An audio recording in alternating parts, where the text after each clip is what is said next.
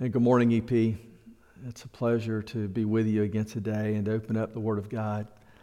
This morning we will finish up our series in the book of Mark, looking at not just the cross, but the resurrection of Jesus Christ from the grave. Next week we'll take up the book of Ruth and begin a series in the Old Testament where we look at Christ in the minor prophets. And we're going to start off with Ruth. She's not a minor prophet, but there's something there that helps us discover a little bit more about who Jesus is. So we want to go there first. That's next weekend. But today we come to the end of the book of Mark. I'm going to begin reading in Mark 15, beginning in verse 42. Follow along with me in your Bible or your device or whatever you have open. Okay?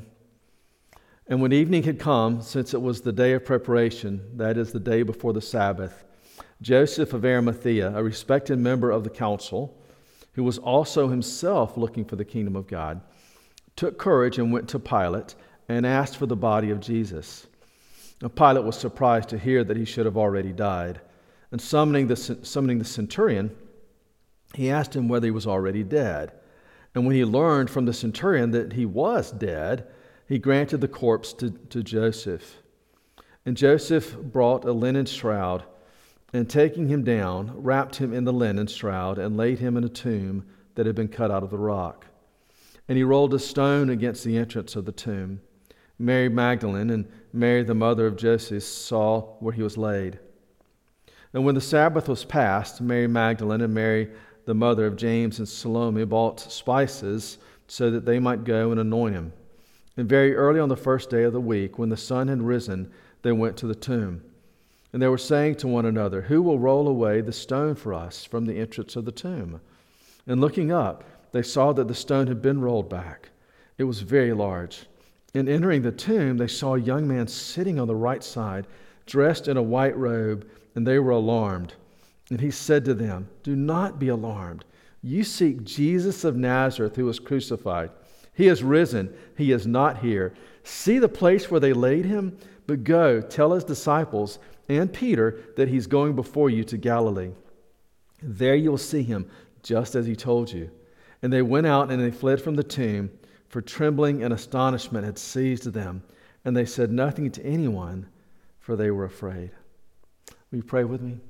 Father, thank you for your word. Oh, Lord, thank you that you remind us again of the beautiful resurrection of our King, our Savior, your Son. Father, this morning as we open up your word, I pray that you would open up our hearts, that you would transform us by your magnificent grace. Lord, if I speak anything this morning that is not from you, I pray that you would close the ears of the hearers so that all they hear is what is from our Lord God on high. In Jesus' name, amen. Amen. Listen, I know today's not Easter. And usually when we preach on the resurrection, it's Easter Sunday, right? Then again, isn't every Sunday kind of Easter Sunday? Because we don't meet if there's no resurrection. And that's the point, you see. I know it's not Easter, but we're coming to the book of Mark, and we're going to talk about the resurrection. Because without the resurrection, we don't have Christianity. Without the resurrection, we have no need to meet. In fact, Paul talks about the resurrection and says in 1 Corinthians 15 that if there's no resurrection, then we're to be pitied above all men. Our preaching is in vain. Our very lives are in vain. Does the resurrection really matter? You bet it matters. Without the resurrection, we don't have life. Today we're going to talk about the resurrection and whether it's even a conceivable thing. Then we're going to talk a little bit about what happens with the resurrection, how the old is done. Death remains in the grave. But then we're going to look at the impact of it as far as a new life, okay? So follow along with me in your text. One of the objections to the resurrection is that some would say it is inconceivable, that there's no way someone could be raised from the dead. And that's not a modern thought. They would have thought the same thing then. There in Jerusalem, they would have said it's inconceivable. Well, I don't know that they would have used those words.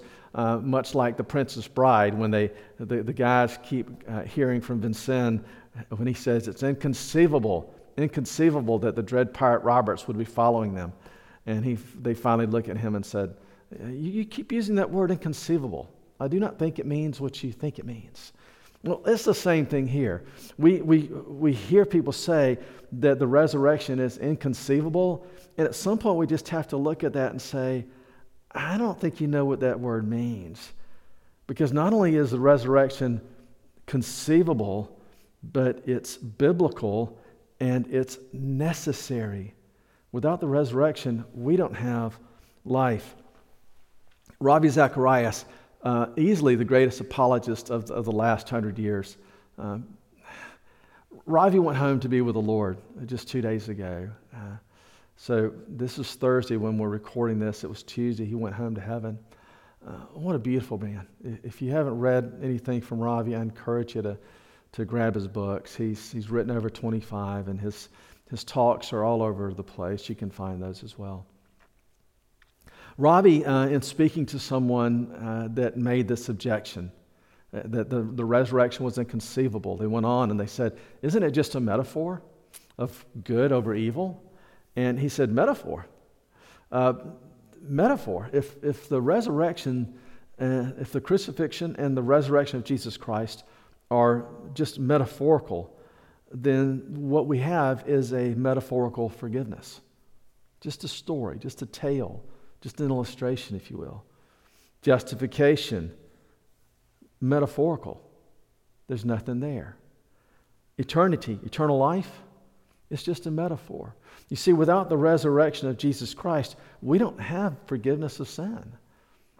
There is no such thing as justification. We'll talk more about what that means in just a moment, okay? For right now, just remember it's a big word that's important. There's no such thing as eternal life without the resurrection of Jesus Christ. All of that is just metaphorical if we don't have the resurrection. Scripture gives us several witnesses to this fact of a resurrection. The first two that we'll encounter were witnesses of the death of Jesus. Okay, so the passage gives us Joseph of Arimathea. Joseph was a wealthy man, a member of the ruling council, so he was one that was widely respected in the community. He would have been, because of his wealth and his ruling status, he would have been respected not just by Jewish leaders, he would have been respected by Roman leaders. So everyone respected Joseph. So it says that Joseph went to Pilate. He took courage and went to Pilate and asked for the body of Jesus. Well, Pilate wants to make sure that Jesus is already dead, so he calls a centurion over, another respected individual. Asks the centurion, is this Jesus dead? Well, the centurion reports back, well, yes, he is dead. You see, he had already been there, and they had stuck a sword in Jesus' side, and they knew that Jesus was, in fact, dead, completely dead. So Joseph was a witness to his death. Pilate was a witness to his death. The Roman centurion was a witness to his death. But not only that, there was Nicodemus. So Nicodemus isn't mentioned here in Mark, right? But he's mentioned over in John. Where else do we see Nicodemus? And we see Nicodemus back in John chapter 3. Again, Nicodemus was a well-respected man in the community, but he was a man that came to Jesus by night because he was afraid to come to him by the day. So at nighttime he comes and he asks Jesus, what must I do to have eternal life? And Jesus has this dialogue with him that culminates in John 3, 16 and 17. For God so loved the world that he gave his only Son, that whoever believes in him will not perish, but have everlasting life. For God did not send his Son into the world to condemn the world, but that the world might be saved through him, right? So that was that same Nicodemus. We know from the end of John 19, that Nicodemus was with Joseph and took Jesus to the tomb with Joseph to bury him. So we have Nicodemus seeing that Jesus was indeed completely of the resurrection. Now, if you're trying to prove that Jesus was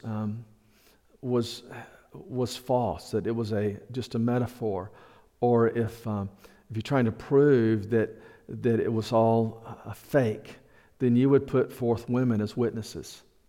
And listen, before you shoot me, I'm just going to tell you what's laid out here, okay? If you want to prove it's fake, then you give women as witnesses. That's not what Mark did. Mark put forth these women Mary and Mary, the mother of Jesus, Mary Magdalene and Mary, the mother of Jesus, and as the first witnesses. Women were not allowed to testify in court. Their testimony would have been not only forbidden but mocked. I know we see in some cultures today that women are not given respect that they deserve. They're somehow seen as a second-class citizen. Well, it was the same way then. Jesus raised women back to the place where he had created them. Remember, in the beginning, God created them, male and female, he created them. Genesis 1, John 1, we see God the Father, the Son, the Holy Spirit creating man and woman together, creating them in his image. Christianity raises women to the place where they are supposed to be, from the place that the culture at that time had pushed them to where they were second-class citizens. May that never be again. But at this place, to put forth a woman as a witness would be to ask for the crowd to mock you and to immediately reject your claim.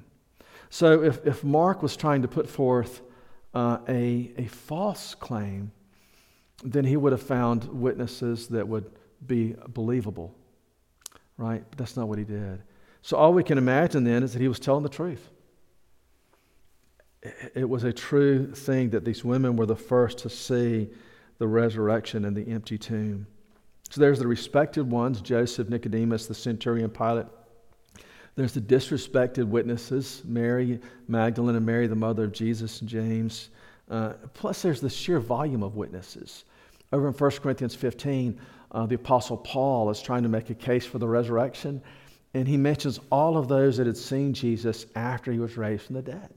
He mentions Peter. He mentions the 12. He mentions himself as to one abnormally born. He appeared to me.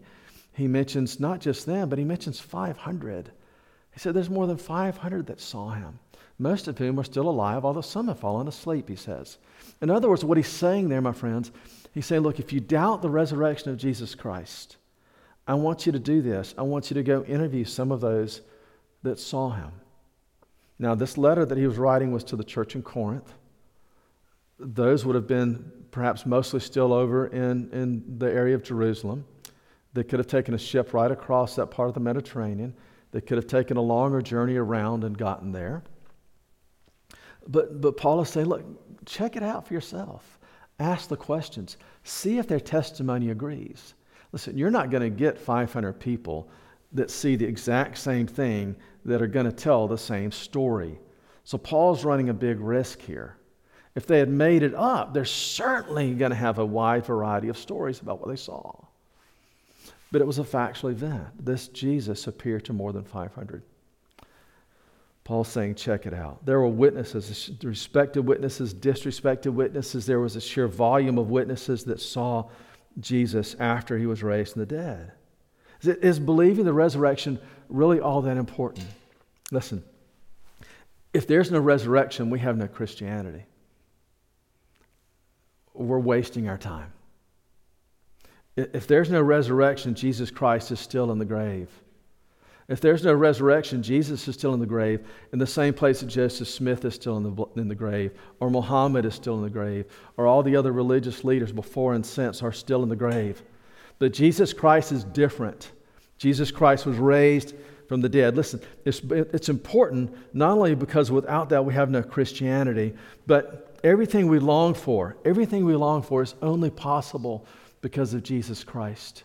There's that longing in every person's heart for something that is greater, for God, that it's a God-shaped vacuum that only He can fill, right? So Jesus fills that vacuum. Some of what we long for, think about it. We long for peace. Many of us, most of us, are quarantined inside our home during these coronavirus days. And some are beginning to get on each other's nerves. You're not accustomed to being at home with each other through these long hours. And I know I've talked with some of you and I said, how can I pray for you? And one of the things I hear most often is, I'd just like a little peace. I want to get out of the house and I want peace and quiet inside the house. We long for peace, but the peace that we long for, only Jesus can give. Listen, we can try to legislate peace. We can scream at each other, be quiet, give me some peace and quiet. We can try to put together some sort of exercise program or relaxation techniques to bring about an outer peace. It's kind of like my Labrador puppy, Bear. Bear's about 80 pounds. Recently, we hung a bird feeder outside the house, and it wasn't long before the squirrel learned how to get to the bird seed. I have plans for that. I'm not going to tell you what they are in this context, but I have plans to get rid of the squirrel. So, but Bear sits in the sliding glass window there, and he barks, and he pitches a fit. He wants the squirrel gone. And I can make Bear sit. I can push his rear end down, and his back end or his front end still standing up, and he's shivering all over. He's shaking with the tension of wanting to hunt and catch the squirrel. He's sitting on the outside, but on the inside, he's hunting. On the inside, he's got a squirrel in his mouth. Trying to force peace into our lives without Jesus Christ is just like that. We might have peace on the outside, but inside there's still turmoil. The only peace that lasts is a peace from Jesus. Jesus said, "My peace I give to you. Not as the world gives, give I to you. My peace I give you." Paul, in Philippians chapter 4, he said there's a peace that passes all understanding.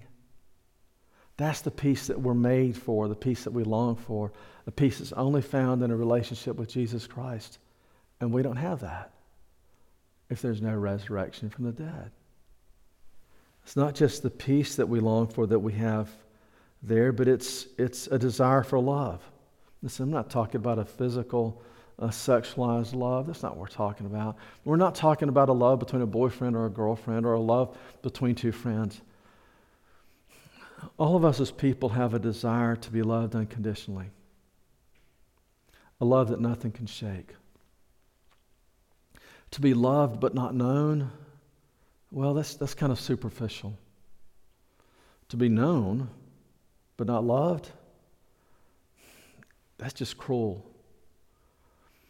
Jesus Christ loves you and He knows you. The only way you can have that kind of unconditional, faithful, never-ending love is through Jesus. You say, well, I've got that kind of love for my spouse or for my kids. Really? Really? Think about this. Think about it like this. Is there ever a time when you look at your brother, your sister, your son, your daughter, your mother, your father, your husband, your wife, and you have great love for them, but at the same time there's something selfish that wells up inside you, and you want what you want when you want it, and they're getting in the way? Ever? Is everything you want from your children or your parents, and they're just not getting it to you, and you feel that anger rise up? See, that's when your selfishness, your self-centeredness has grown to a place where it's greater than your love. That's not unconditional love any longer. It's quite conditional. There's only one that gives us that unconditional, never-ending, selfless, faithful, always faithful love. That sacrificial love, and that's through Jesus Christ. In Romans 5:8, we read that God demonstrated His own love for us in this, that while we were still sinners, Christ died for us. Now, somebody might die for a good man, possibly, but never for someone that's a sinner. Jesus Christ died for you and me sacrificially. That's love. And we don't have that if there's no resurrection from the dead. You say, well, why don't we have that? Why does the resurrection matter? Listen, here's where it matters. If there's no resurrection from the grave, then hell and death have defeated Jesus. Hell, death, sin are the victors, and Jesus Christ is the vanquished. Right? Yes. If He's still in the grave, then those things have conquered Him, and He is a vanquished foe. If Jesus Christ is risen from the grave, then hell, death, sin are conquered. And the King of Kings is the King of Kings, and He is the Lord of Lords. And His sacrifice matters. It's effective for us. We want hope. Hope is only found in Jesus Christ. But if Jesus Christ has been defeated by death and sin and hell, then we have no hope. We want grace. Well, we only have a relationship with God through grace. But if Jesus Christ has been vanquished by sin and death, there's no grace. We've got to start earning everything we can to have a relationship with God. And the reality is that the law will never be enough. We can never be good enough to earn our way to heaven. So there is no eternal life. There is nothing. There is no hope. We want a fame that never fades. We'll never be famous enough first to be satisfied. But as famous as we could possibly be, even if the whole world knew us and revered us, there's going to come a time when that fame is fleeting and that fame is gone, when we breathe our last breath here on earth. And that fame is empty and dust. You want wealth? You long for wealth. Why? Because it will make you somebody. You long for wealth because it will bring you comfort and peace. Listen, if you're not somebody in the eyes of God, if you don't have the comfort and peace that God the Father gives you, then that wealth will never hold a candle. It will never give you what you want. Without the resurrection of Jesus Christ, everything we long for on this earth is empty. That resurrection, though, leaves all that old stuff behind. Because of the resurrection, the old is dead. Old is passed away. Behold, the new has come. Let me take us over to 2 Corinthians in chapter 5. We spoke of the love of Christ as seen in the crucifixion and resurrection of Jesus. We're going to begin reading in verse 14. For the love of Christ controls us, because we have concluded this, that one has died for all, and therefore all have died. And He died for all, that those who live might no longer live for themselves, but for Him for who their sake died and was raised. From now on, therefore, we regard no one according to the flesh. Even though we once regarded Christ according to the flesh, we regard Him thus no longer, because He has been raised from the dead. Therefore, if anyone is in Christ, he is a new creation. The old has passed away. Behold, the new has come. The old is done. Because of the resurrection of Jesus Christ from the grave, the new has come. Praise God for what He has done for us in this way. Jesus was dead. He killed death. He killed it completely. Not mostly dead, but completely dead. Listen, Another scene from that classic movie, The Princess Bride. The Dread Pirate Roberts, Wesley, farm boy Wesley, has been tortured and nearly killed, and he's taken by his buddies to the wizard. The wizard, played by Billy Crystal, looks at him and says, he's dead. And well, then his wife talks him into doing what he can to resurrect the Dread Pirate Roberts. And one of his buddies said, well, he's dead. Like you said, he was dead. And he said, no, he's only mostly dead. To be mostly dead is to be slightly alive. If he was fully dead, all that would be left would be to go through his pockets and look for loose change. But because he's only mostly dead, he's slightly alive. And there's still a chance. Listen, Jesus Christ wasn't mostly dead, slightly alive. He was dead, dead, dead. And in the same way that Jesus was dead, dead, dead, our whole life is dead, dead, dead. It's gone. Quit trying to resurrect your old life, your old sin patterns. Quit hanging on to the pain of the past. It's dead. Let it die. Corrie ten Boom says not only did God separate our sin as far as the east is from the west, but He buries it in the bottom of the deepest sea, and He puts a sign on the edge that says, no fishing. No fishing allowed. Let your old life be dead, gone. We spend so much energy, so much of our heart hanging on to the past. Let it go. Let it go. Some of that letting it go is immediate, and some of it takes years to even understand that it's there. At the end of his life, my stepfather was a gentler man. He had a fun laugh and a twinkle in his eye. He became quite jovial at the end of his life. But there was a time when I was a kid and through high school and college when that wasn't the case, frankly. During those years, he was a brutal man.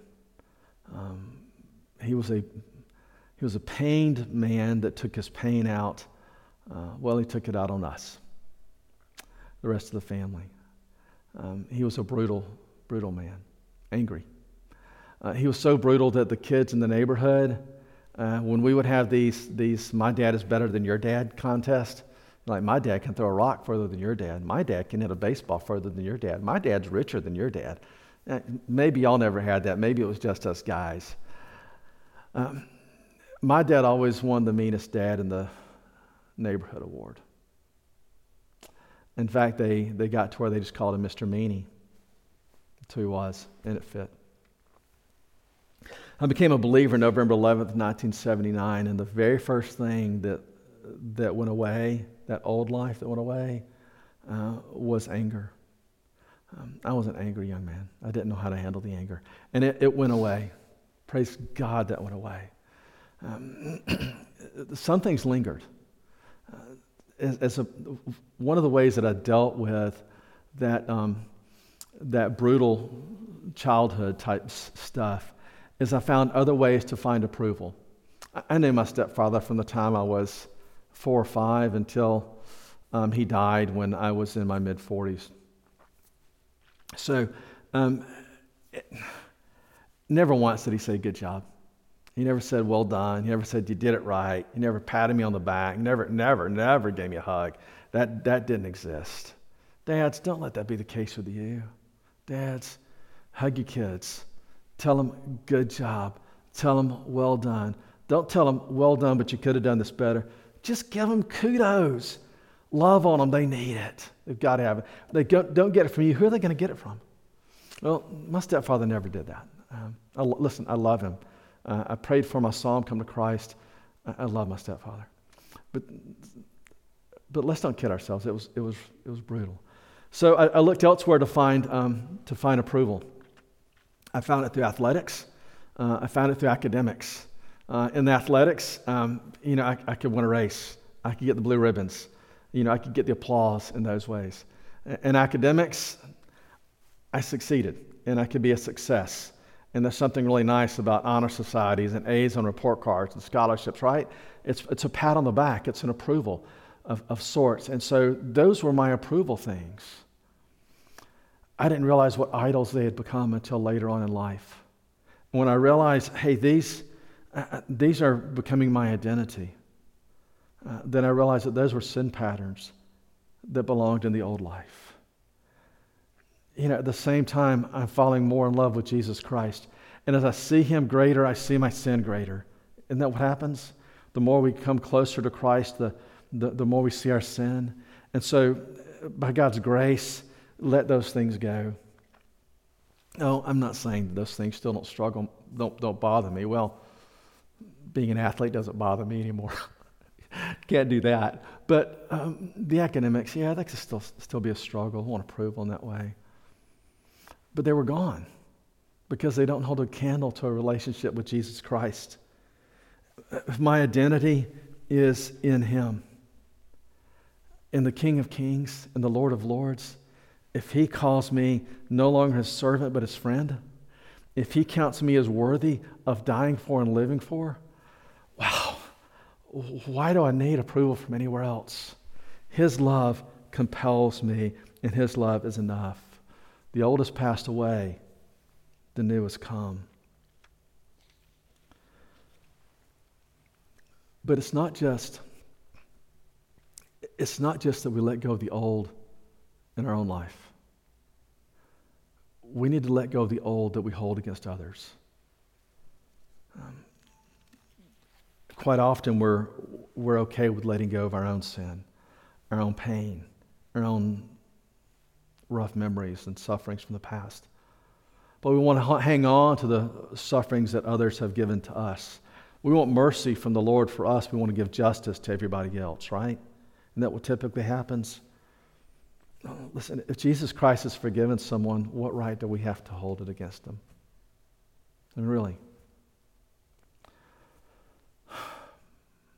And yet we do. You think about this. Do you know who's hurt when you hold someone's sin against them? Well, they're hurt a little bit, yeah, but you know who's hurt the most? Well, you are. That's right. When you hold someone's sin against them, you're the one that suffers the most. As you hang on to that sin and that anger and that wrath and that judgmental, self-righteous spirit stuff, it takes root in your soul. And it begins to grow up, and the bitterness that grows is just foul. And it will eat you up from the inside out till it's not just you're critical of one person, but you begin to have a critical spirit towards everyone else. You're the one that suffers the most when you hang on to the stuff from the old life. Be done with it. The resurrection of Jesus Christ seals our justification. Justification simply means that we stand just before the Lord, that justice has been done. I read somewhere that justification can be defined as just as if we'd never sinned. Well, it's so much bigger than that. So much bigger than that, because we have sinned. We have sinned. But Jesus Christ has taken the justice that was due to us. And therefore, when we stand before the Father, justified, standing before Him in justice, in just and holiness and righteousness in His presence, it's because someone else has taken the sin. The resurrection of Jesus Christ seals that for us. Tim Keller puts it like this in his book, The King's Cross. He said, the resurrection was God's way of stamping paid in full right across history so that nobody can miss it. On the day of the Lord, that day that God makes everything right, the day that everything sad comes untrue, on that day the same thing will happen to your own hurts and sadness. You will find that the worst things that have ever happened to you will in the end only enhance your eternal delight. On that day, all of it will be turned inside out, and you will know the joy beyond the walls of the world. The joy of your glory will be that much greater for every scar that you bear. So live in the light of the resurrection and renewal of this world and of yourself in a glorious, never-ending, joyful dance of grace. The resurrection gives us that joyful, never-ending dance of grace in the presence of Jesus Christ. The old has come, the old is gone, the new has come. The resurrection brings to us that new life, that new and living life. I read a moment ago from 2 Corinthians in chapter 5 where we see that the old has gone, the new has come. Verse 21 of that passage, 2 Corinthians 5. For our sake He made Him to be sin who knew no sin, so that in Him we might become the righteousness of God. So because of the resurrection of Jesus Christ, sealing that crucifixion, sealing that justification, sealing that fact that sin is forgiven, we not only don't deal with the old, but we get to live in the new. There's a new life and a new relationship that we have with God, so we get to live in a new and different way. The resurrection of Jesus Christ seals that death that is dead and it's behind us. Jesus doesn't just stay there. He's raised from the dead so that we can be also. The power of sin is gone. You live a new life in Christ. What's going through Mary's heart and Mary Magdalene and Mary, the mother of Jesus, at this point in the resurrection? What do you think is going through their heart? Is it, well, you're not dead? Is it was some sort of a cruel joke that we thought you were dead, but you really weren't dead? Well, no, remember, He was dead. Dead. He was in the tomb from Friday to Sunday. He was dead. So it's more than just a cruel joke. What's going through their hearts at that point? Well, the passage tells us that they were amazed, that they were afraid, that they were terrified, they were astonished. Another translation puts it that way. There's an exhilaration that's going on in their hearts. I mean, think about it. Everything that Mary, the mother of Jesus, had lived for from the moment she had heard, you're going to be with child. Well, I'm a virgin. I can't bear a child. Well, you're going to be with child, Mary, by the Holy Spirit, and this one's going to be the Son of the Most High God. And she raises this son Jesus with Joseph, her husband, until Joseph is no longer in the scene. We don't know what happened to Joseph. He's no longer in the scene, but Mary comes to this place. And the son that she has raised, the Son of the Most High God, she's heard him talk of the fact that he would suffer, and that he would be killed. And then that happens. Is she thinking everything has been a waste of my life? I don't think so, but I do think she's suffering from the greatest pain that a mother could bear. And then she sees that the tomb is empty. A million questions flood through her mind. There's terror. There's worship. But there has to be that exhilaration. My son is alive. Death cannot keep him in the ground. And they could not keep it to themselves. They had to tell somebody. The result of the resurrection is not just that the old has passed away, but the new has come. And so we love and we live differently, my friends. Because of the resurrection of Jesus Christ, as we read in 2 Corinthians 5, we are compelled. We are compelled by that love to live and to love differently. We're compelled to think and to thrive differently. We're compelled to give and to go differently. It's a new world. We live in a new way for us. The old has gone. Ravi Zacharias says it's not just who you are that changes, but whose you are. Your identity is different. You belong to Jesus Christ. Listen, to those of you that are struggling with letting go of the old, maybe it's the sin patterns that you can't let go of. Maybe it's pain, suffering, anger, bitterness that you can't let go of. My friend, let it go. Just open up your heart, open up your words, open up your mouth, and just give it away to Christ. Let him have it. Just tell him, I'm struggling with the sin of old. Lord, I'm having a hard time getting rid of it. I'm having a hard time living without it defeating me again. Maybe it's the pain of sin that's been done to you. Betrayal or abuse, abandonment. And you're having a hard time dealing with that pain. My friend, Jesus knows what that's like. He's been there. And he would say the same thing to you, let it go. And he would say to you, all you that are weary and heavy laden, come to me. And he would take all that pain as well as all that sin. And he would replace it with his peace. And peace not as the world gives, but a peace that only he gives. Let him have not just your old sin. Let him have your pain. Let him have your anger. Even your anger at the ones that have abused or abandoned, mistreated, betrayed. Let him have it. And know the peace that only he can give. Listen, if you're listening this morning and you're not a believer in Christ yet, and you're still struggling with the same kind of things, I'd encourage the same thing for you. Let go of it. Hanging on to it doesn't get you where you think you want to go. It will never fill. Hanging on to that mess of the past will never fill that void in your heart, but Jesus Christ will. Let it go. He died that you might live. He was raised again that you might live a new life here on earth and live forever. Let it go. I love the words of this old hymn. When Satan tempts me to despair and tells me of the guilt within, upward I look and see. Upward I look and I see him there who made an end of all my sin. Because a sinless Savior died, my sinful soul is counted free. For God the just is satisfied to look on him and pardon me, to look on him and pardon me. Behold him there,